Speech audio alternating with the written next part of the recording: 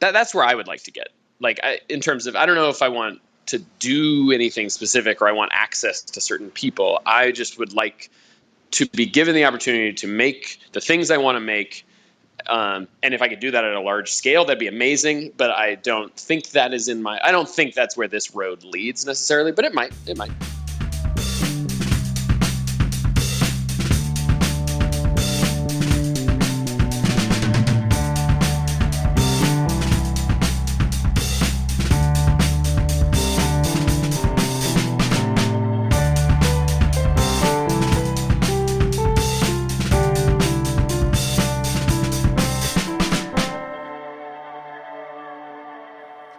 Hello, everyone. Welcome to 15 Minutes, a podcast about fame.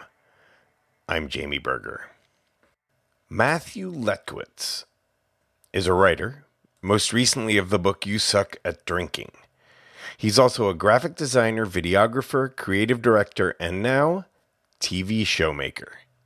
His first series, the comedy advice show You Can Do Better, debuts on True TV on August 23rd. More important to me, though, is that Matthew, along with Sarah Reed, are co-founders of the legendary Lady Killigrew Cafe in the equally legendary Book Mill in Montague, Massachusetts, where I live. 10 years ago, this month, after nearly a decade and a half in San Francisco, I applied and got accepted to the creative writing program at UMass and had to find an apartment from 3,000 miles away. I had decided not to move to the college town, Amherst, not really wanting to be a 40-year-old graduate student in a college town. Nor did I want to go to what I then saw as kind of a wannabe San Francisco, the up-and-coming, very popular cultural hub of Northampton. Instead, through a kind of windy path, I was directed to a tiny village called Turner's Falls. And it's a village because it's one of the 5 villages of the town of Montague. I had never lived outside a city in my life before, and it was a little scary to move without seeing where I was going. And when I got there at first, it was daunting. But I got very lucky in my choice of towns. The Book Mill was 10 minutes away. Google Montague Book Mill if you want to know more. And quickly, the incredibly vibrant creative community that formed, or that Matthew and Sarah formed along with other people, became my social center for my dog, Bo, and for me. It was my study hall, my writing den, my bar, my cafe, and the place where Bo, said dog, introduced me to my future wife. I'll tell you that story another time. Matthew and Sarah were these 2 cool, and I mean that in the best way, people, more or less living out in the woods, at least that's the way it seemed to me, who were obsessed with and connected to a community I had just moved away from and was friendly with, if not exactly friends with, in San Francisco. The Dave Eggers, McSweeney's, and the 826 Valencia Street Educational Arts Center and Pirate Store. The cafe would often even put on events by traveling McSweeney's authors and related music acts. I got pretty comfortable there. The Lady Killigrew and the Book Mill exemplify a kind of epitome of acclaim, fame, coolness for a physical location. Matthew and Sarah sold the cafe and moved to Oakland several years ago, but we meet and catch up on one coast or the other from time to time. This spring, I had a drink with Sarah, now an interior designer. You can find her work at smallvictoriesdesign.com. When she came home for a quick visit, and she told me that Matthew had just landed a TV show on True. So, of course, thinking about 15 minutes, I was excited and thought that what a great place to look in on someone reluctantly climbing, or as you'll learn, maybe being pushed up is a good way to put it, that fame wall I keep talking about. Matthew and I spoke on the phone in June, about an hour before Game 6 of the NBA semifinals, when our Warriors were peaking and looked great heading into Game 6 of their series with Oklahoma City.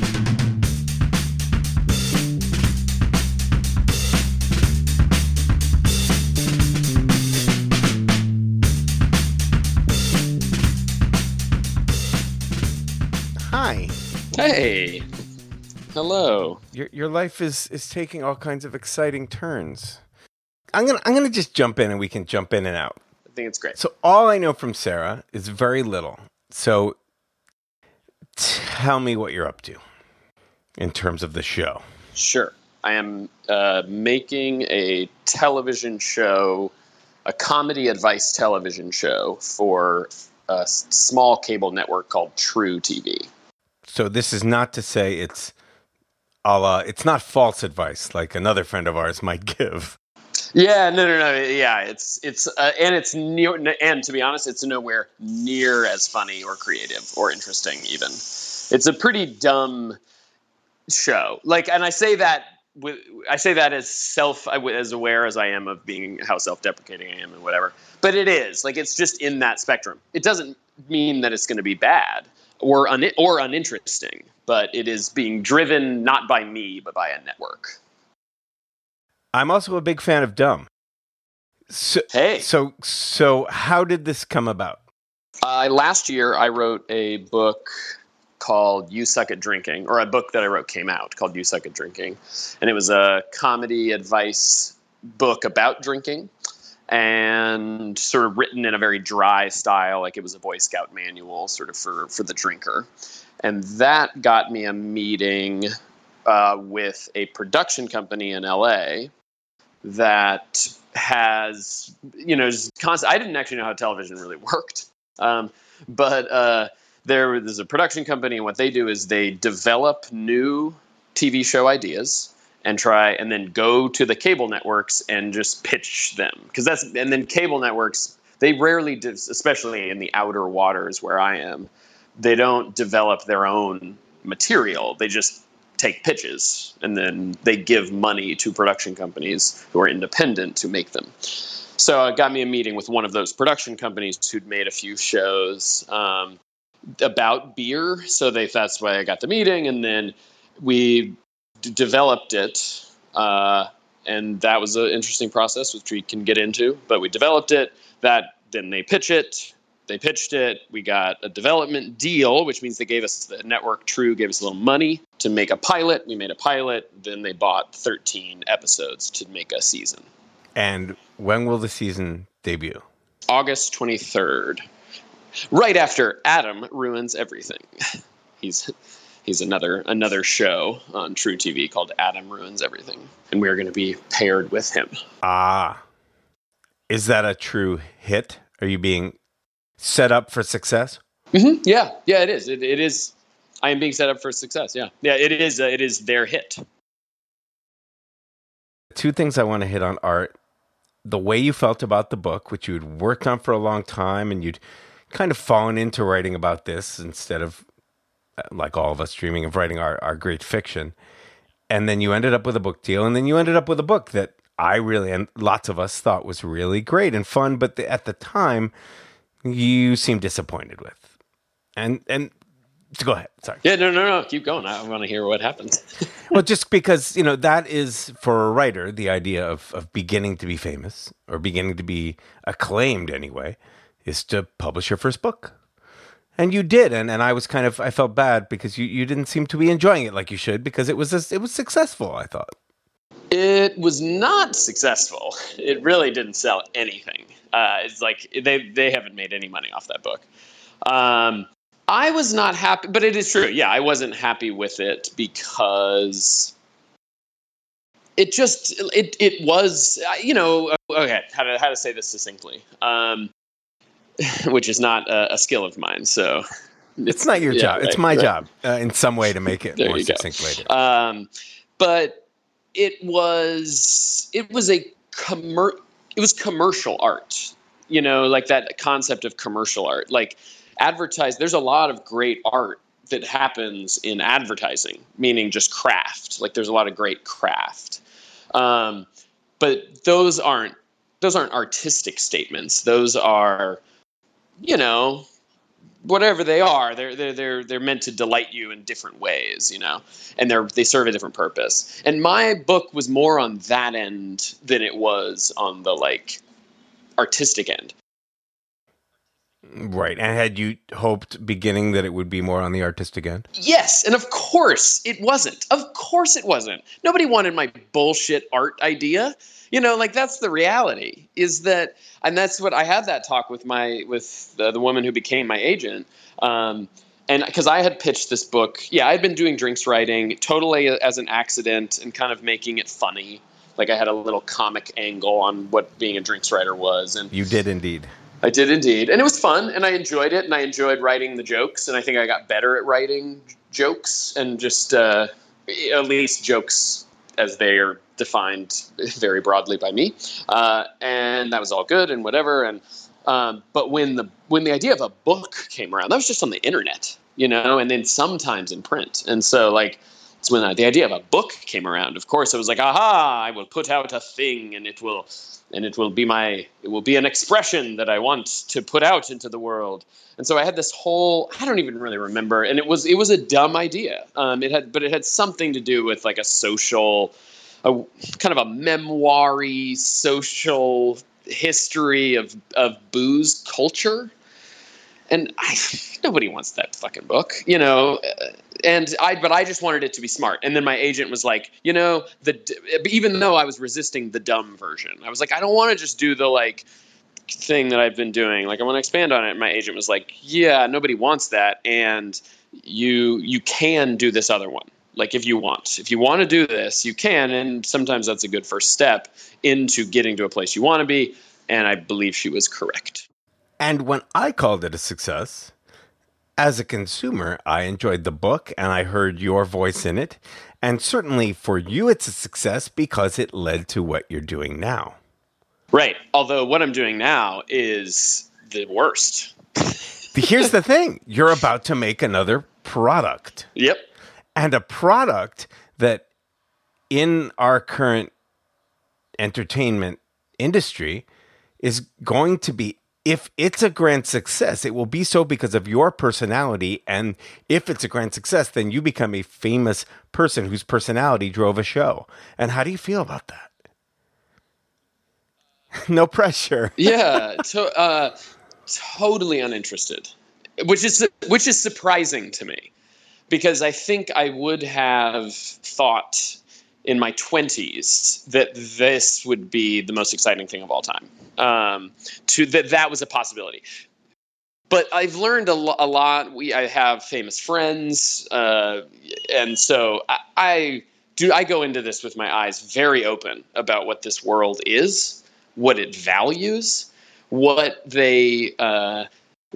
you are kind of allowed to do, and the way you're allowed to do it, unless you get to some amazing place or you're Miranda July or something like.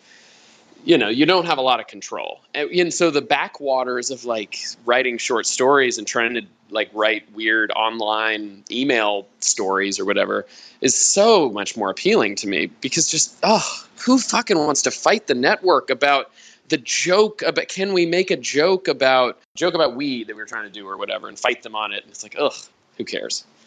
So I really, and being sort of famous, because the type of fame you're talking about is not, and that's that's something that you just kind of, I think, have learned, having seen people go through it. There are levels of fame, and at the bottom of it, which is where I would be. Well, I think you're looking for a ceiling of Cash Cab fame. Wait, what's Cash Cab? You don't know what Cash Cab is? Cab, the old game show. Yes, that was such a great show. His cab, the I lights would go on. Oh, it was a party. Oh, I love that. Yes. And he would surprise people. That was a great show. Or those or those guys who debunk stuff. Mythbusters. Yes, totally. And I could, there's is that a career that I want? Because it's not about that type of fame. Who gives a fuck? Who cares? nobody care. Like, whatever, you see Adam or whatever, the famous guy who's on it, like, he seems like a cool guy, like, whatever, but like, who cares? I mean, is his life that different or better because he's famous at that level? I don't think so. Well, the thing that John and my friend Annie Duke have said is access is what it gives you. And the fact is that if you do that, or I hope I'll get eventually to talk to Amber Tamblyn, who I've been at weddings with, and I could say, hey, I made this show. We met once at a wedding, because you have an odd career. I've never seen a single thing you've done on screen, but I've read your poetry. So now she's a successful poet, but will she be taken at face value? Hard, but she gets to publish poetry, and it's good work. But I suppose it might even be more difficult because you're never going to know whether you're being judged as a poet. But she might not have had such access to publishing books. Oh, if she access. Hadn't been a star. I see what you mean. Access. And my friend Annie talks about access to people intellectually that wouldn't necessarily want to collaborate with her or meet her, who she's fascinated by. Yeah. And that is, I think, you're right. You're right. And obviously I have a pretty cynical view of a lot of things. But I have a side, I have a part of me that is optimistic and excited about this. And I see in that part that I had never thought about access, but that makes sense to me, is does it open a door that I wouldn't have been able to open? I don't mind doing this work. Like, it's easy work in some ways. It's stressful in a lot of ways that are very unpleasant. To make it a little less vague, tell us about episode 1. Episode 1. And then we'll come back to that. Sure. Yeah. Episode 1 is about drinking. So the show is called You Can Do Better. So the first episode is drinking. So it's kind of very much taken from my book. But then from there, we just go into other subjects. The idea is that we give advice on topics that you encounter in adult life, but no one actually prepared you for, like drinking or fame. We haven't. That'd be a funny one to cover. It becomes like a meta, like Larry Sanders kind of thing. And so what we do is we offer sketches and different little segments, basically, that offer advice on that topic. Sometimes we interview experts. We try and tap like untapped experts. So it's not, like when we're talking about drinking, like let's interview a barfly. Like let's really get to know, like, what is it? What are the because he's an expert at drinking, like, or. Then there's experts all around you. Like I've always thought, like if everyone worked in a restaurant or had a friend who was a waiter, like everyone would be so much better at going to restaurants. And so it's like stuff like that. Like just talk. There's so much expertise kind of hidden around us about how to live in a more like, just generous or fun or engaging way. Or better to the people around you because you're more knowledgeable about their world and everything. So we dive into those worlds. So a sketch might be the 5 stages of drunkenness. And it's like, think of it sort of like a children's show for adults. Like we're weirdly giving lessons. Like Drunk History. Like Drunk History. Yeah. There's another ceiling for you. Yeah. I mean, that would be amazing. No, because those guys have creative control. I mean, as does... I think like any that's where I would like to get, like in terms of, I don't know if I want to do anything specific or I want access to certain people. I just would like to be given the opportunity to make the things I want to make. And if I could do that at a large scale, that'd be amazing. But I don't think that is I don't think that's where this road leads necessarily, but it might. Okay. So you're in a road where you have some. I have control, some I assume. control. Yes. And when you say we, who is we making this? Tell me about development and who we is. So we is Red Tail Media. They are a production company in Los Angeles. And it's a group of guys who kind of just got together and wanted to make television. And so at core, there's like 3 to kind of 4 main people, but then when they go into production, we have tons of people. I mean, we've got a full staff is in the office now. So location scouts and casting people. So that whole crew, they've been building this team to do the production of the show, and that's kind of what development is. And then we make, and then we have a team of writers. And are you on that team of writers? Yes. And are you? Do you have a director directing you? Yes. Okay. Yeah. Do you have? Can you say, I don't like that? Absolutely. Okay. Yeah. The Red Tail is very much on my team. Mm-hmm. The people who are not on my team necessarily, they are on my team in a lot of ways, but just creatively, just not. It's just different. They have different stakes. Is the network? They have kind of a different set of concerns than I do. Well, then you know what I have to say to you as a friend? Yeah. Shut up and enjoy yourself. You have input. You have the money are listening to you. You can make something you'll like enough. I hear that. It's good advice. Yeah. I hear that. I'm excited for you. Thank you. Perhaps more than you feel right this second. Yeah, and that's true. I'm in the weeds. I mean, I'm in not the fun part of this process. Like, I'm in probably the least fun part of it. So what's going on right now? Right now, we are still writing, so we're still trying to get approval on our scripts from the network.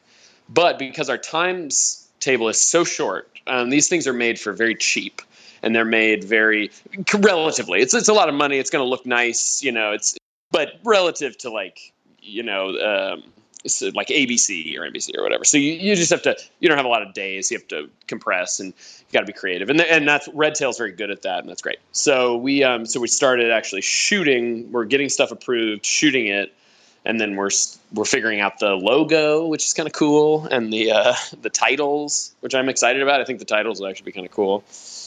Yeah, as a designer yourself. Yeah, exactly. Like, I was definitely very concerned about the look.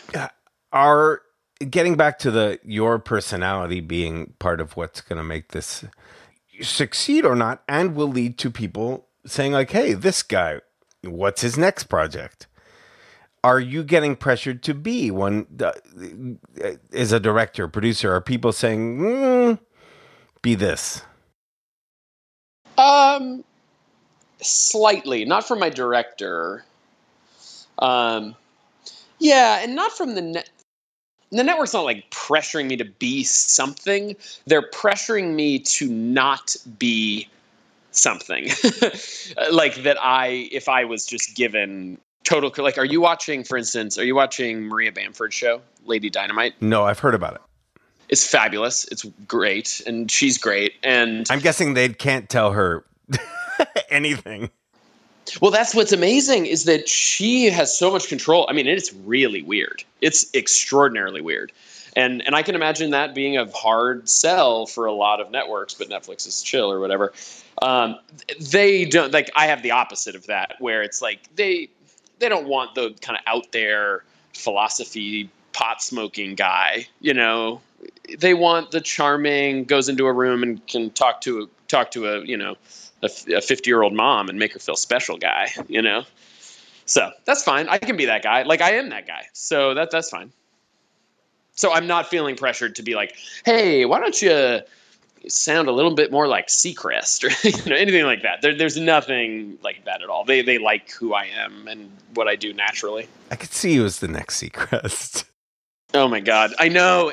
Like, not really, but like, unfortunately, I would be extraordinarily good at that job. Such a sad realization. So have you reached the point where you're dealing with publicists at all? Not yet. Yeah. I did do a photo shoot though for the promotional materials. So like for the website and stuff. And that was very funny. There's very few like things that are celebrated because they are really, really, really good. And I want to be in that category. Like, like that at the end of the year, you're the best. You added something to the culture. You added something that will be a part of, what it means to be human, how humans understood themselves, how humans, whatever it is, like. And we all define that in terms of different pieces of art or culture. And it's, it sounds like, for example, she's a very, very particular taste. And I have just been listening to Miranda July. You mentioned her earlier, her book of stories. And there are one or two in there that for me, the idea of success and or fame would be if I could make this song, this story, and that it reached people and that it meant something, that would be the ideal. And in a way, when I get back to John Hodgman and Annie Duke, you can make great art, but if you don't have the ability for people to say, hey, Matthew Lekowitz made this piece of art, I'm going to go listen to it, then not as many people will be reached by it. Well, I'm totally okay with that. And what's amazing about, like, we live in an age where whatever you make, it'll basically be around forever. Do you know what I mean? Yeah. Like, except when the inevitable apocalypse comes and wipes everything out or whatever. But so like we live in this amazing age when like your shit may reach someone in 400 years, you know? And that's obviously like, that's an outlier or whatever, and mostly your thing will disappear and no one will ever see it again ever, you know, or whatever. But the reality being that worrying about the scale of the people that you reach is, I think, a silly thing to worry about nowadays. Because you're not going to make a living from it.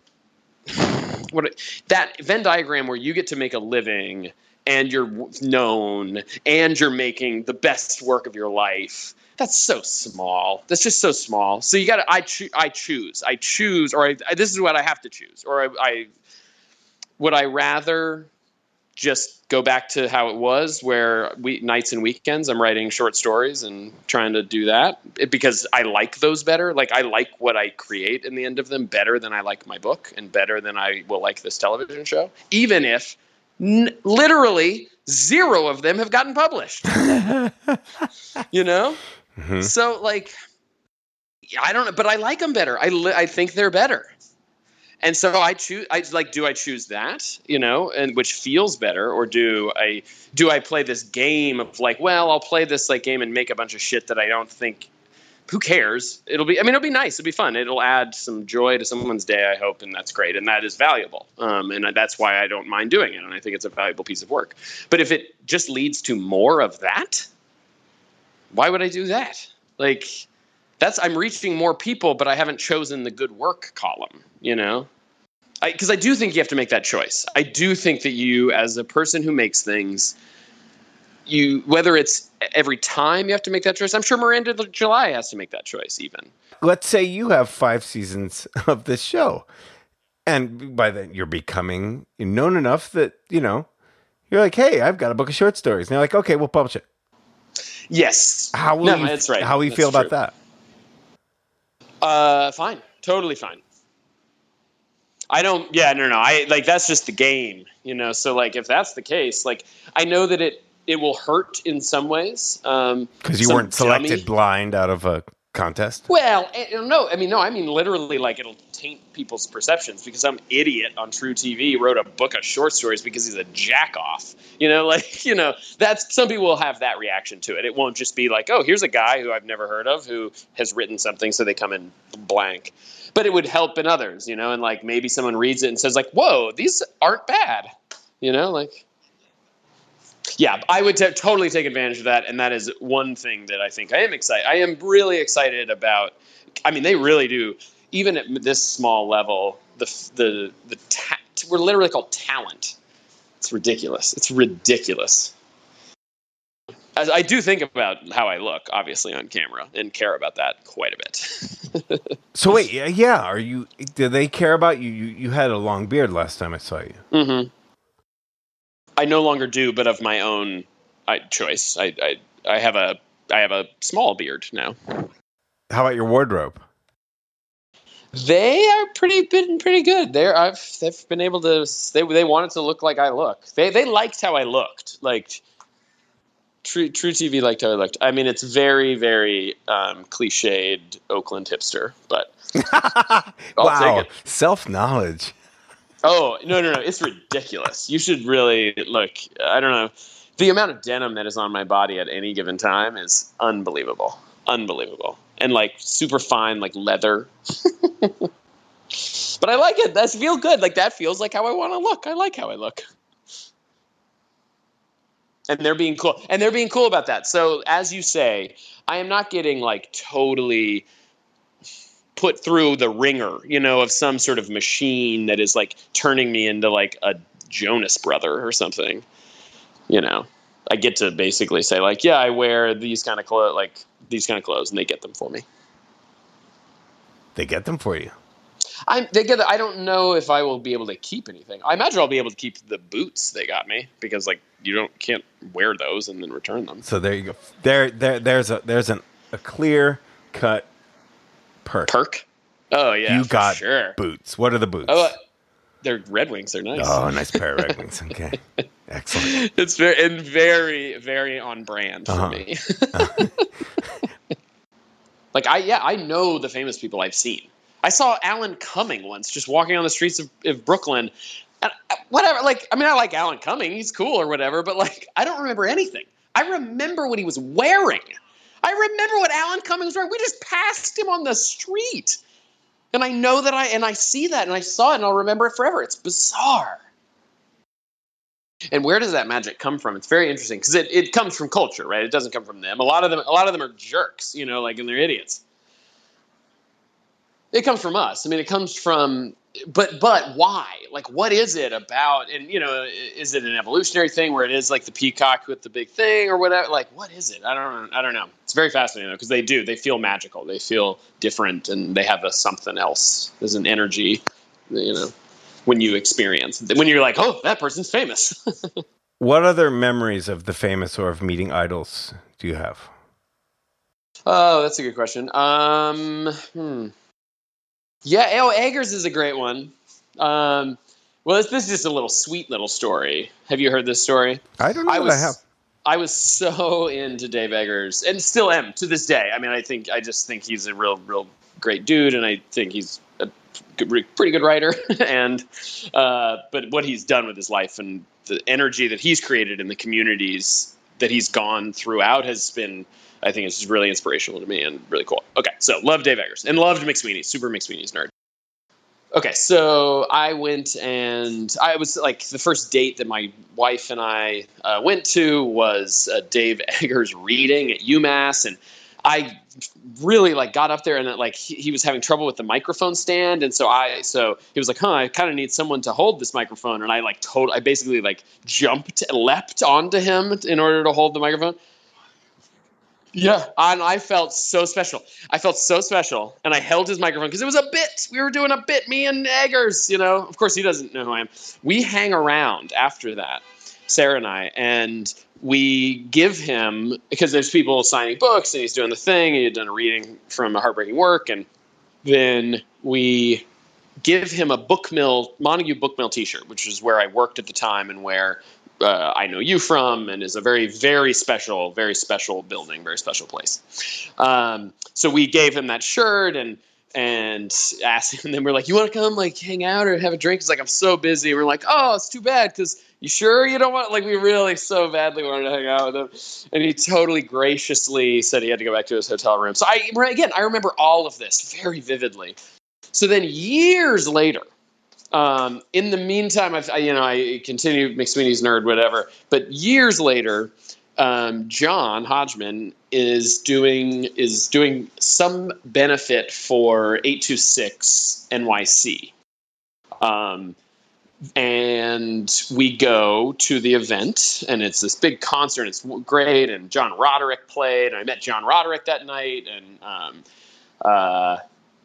saw David Byrne in a bar wearing a bicycle helmet. It was a very New York. It's like I felt like I was in like exactly where I wanted to be. Sarah Vowell was there. Like, it was like a nerdy, like liberal artsy, kind of event when Sarah Vowell was there. So, and I was excited. So, anyways, but John invited us backstage after the show to meet up with him, and then we would walk to the bar where the little after party was.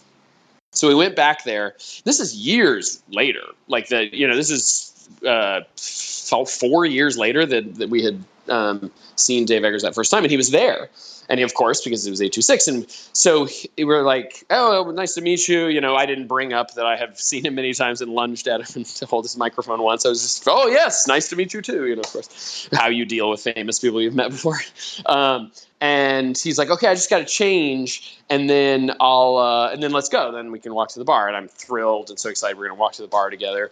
And he comes out wearing the Montague Bookmill shirt. No. It was unbelievable to me.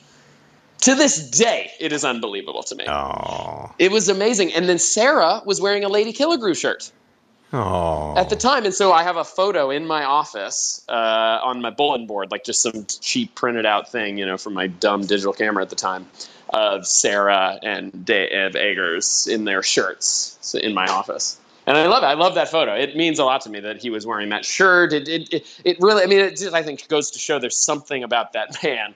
It's like he's a little magic. Like, that's weird and special that he's had that shirt for 4 years and wears it enough that just some dumb free shirt that he got at UMass.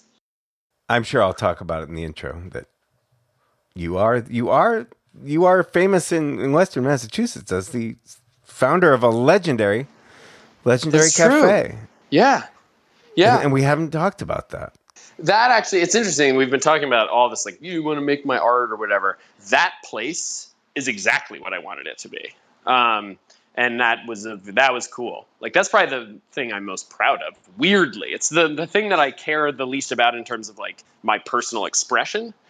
But it is the thing I think that has been the most that was a pure thing. Like, that was just what Sarah and I were doing. Like, there was no business play. There's nothing. There's nothing. It was just a pure thing of the space we wanted to create.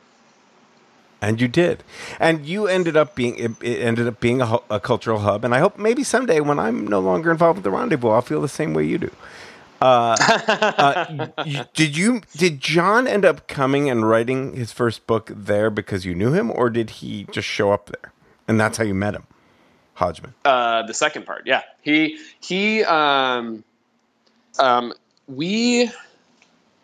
started the Lady Killigrew.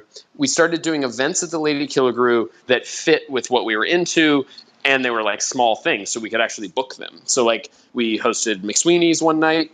That led to me writing for the McSweeney's website, doing my my humor wine column or whatever. Tell them the name of it.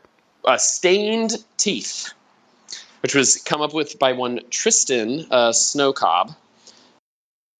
But then we also had Davey Rothbart and Peter Rothbart come through and do the Found Magazine thing, which was an incredible event. Very, very fun. And that led to John, who was friends with Davey because of This American Life. And I didn't know who John was. But because of that, he was like, John approached Sarah and I and said, oh, you had my friend Davey here to do an event. I have a book coming out. I've been, I kind of am in the area and I'd love to give you a copy and maybe if you're up to it, do a reading here at the book mill. And we were like, yeah, whatever. Look, pal. Yeah, tons of people write their books here. But then we received the book. He brought it by. I don't remember how. And it was like an advanced reader's copy. Areas of my expertise. Areas of my expertise. He had this very nice, very Hodgman-y. He had his own stationery, so like a little card or whatever, and it had, of course, and it's perfect Hodgman. And saying, here's the book that I told you about. And we're like, yeah, okay, cool, thanks. And then literally immediately, as soon as you read the cover of the book, it's like, oh, this man is incredibly talented and very funny. So we were totally like, so again, so then that led, so then I met John. And I was writing for McSweeney's. The McSweeney's gig got me the Grub Street gig. Through John, I met David Reese. Through David Reese, I met my literary agent. Like, it really does work that way, and that's the whole access thing, right, that you were talking about. Like, if you put something out into the world and it gets some level of, appreciation. So ours was the Lady Killigrew. And here's the thing about, cliches are cliches because they're true. Sure. Do the thing that you really want to do. And if that leads you in good places, if it doesn't, then that's life. But if it does, then you've started, I don't know, you've done something you wanted to do, and that led you to good places. Yeah, and don't expect to make a living from it. I think that's the thing. Like, do what you're going to do, and if you really want to do it, you'll do it. You'll do it on the weekends. You'll do it at night, and or start a business, or if it is a business, then start a business. Like, if that's what you really want to do. But like, if it's art shit, I think you can try and make a living as an artist and say, like, I'm only going to do that. But I think that's an incredible stress to put on your creative output. And I tried to do that, and it was not. It's not like do what you're going to do and reject everything else, I think, is not good advice. Yeah. Do you have an episode in the can yet? No. All right. When that date comes, let's have another phone call. Oh, okay. See how you're feeling. Just do a 10-minute. Okay. Check do a in. little running. Do a little running. A little running check in with Matthew. Sure. Mm-hmm. Sounds good. I mean, that'll be, who knows when that'll be. It may not be until August. And then in a couple of years, when it's like the lead into your show will be, yeah, right. And you're the host of an Entertainment Tonight, and you're miserable and on a lot of drugs. Yeah, you and Mary Hart. Right. Katy Perry can't catch any breaks. Once famous pop star was caught in Marina Del Rey. You're way too ready. You're way too ready for that. Okay, this is going to keep you in check. Yeah, there you go. All right, man. Well, what a treat! What a treat to talk to you. It was real fun. Totally fun. I hope there was something usable in there. I think almost every minute is. All right. Thanks, Matthew. All right, I'll talk to you. I'll talk to you soon. Bye. Bye. Creative control. That seems to be Matthew Letkowitz's main hope from fame. The ability to make the art he wants to make for a living. He doesn't seem to care exactly how much fame, just enough to have that control. Don't let Matthew's sometimes extremely self-effacing nature fool you. I'm pretty confident You Can Do Better is going to be at least interesting and maybe a lot of fun and maybe wicked awesome. We'll see when the show debuts on August 23rd, right before or after, I'm not sure which, Adam Ruins Everything on True TV. After that, we'll check in again and see how Matthew feels. You can find a great many things Matthew Letkowitzian at youwillnotbelieve.us. You can find this show on iTunes or SoundCloud or just about anywhere else you would look for podcasts by searching 15 Minutes. That's 15 Minutes, Jamie Berger, JamieBerger. You can also add .com to that and find our website with lots of extra tidbits about people and stuff on the show. And on Twitter or Instagram at 15mins, Jamie B. If you like the show, please rate, review, like, and pass us on in any way that you do that kind of thing. Thanks. Next week, episode 10, in which I'll look back at some of what we've learned and heard so far about the Wall of Fame and its many splendors. Talk to you then. This is 15 Minutes. I'm Jamie Berger.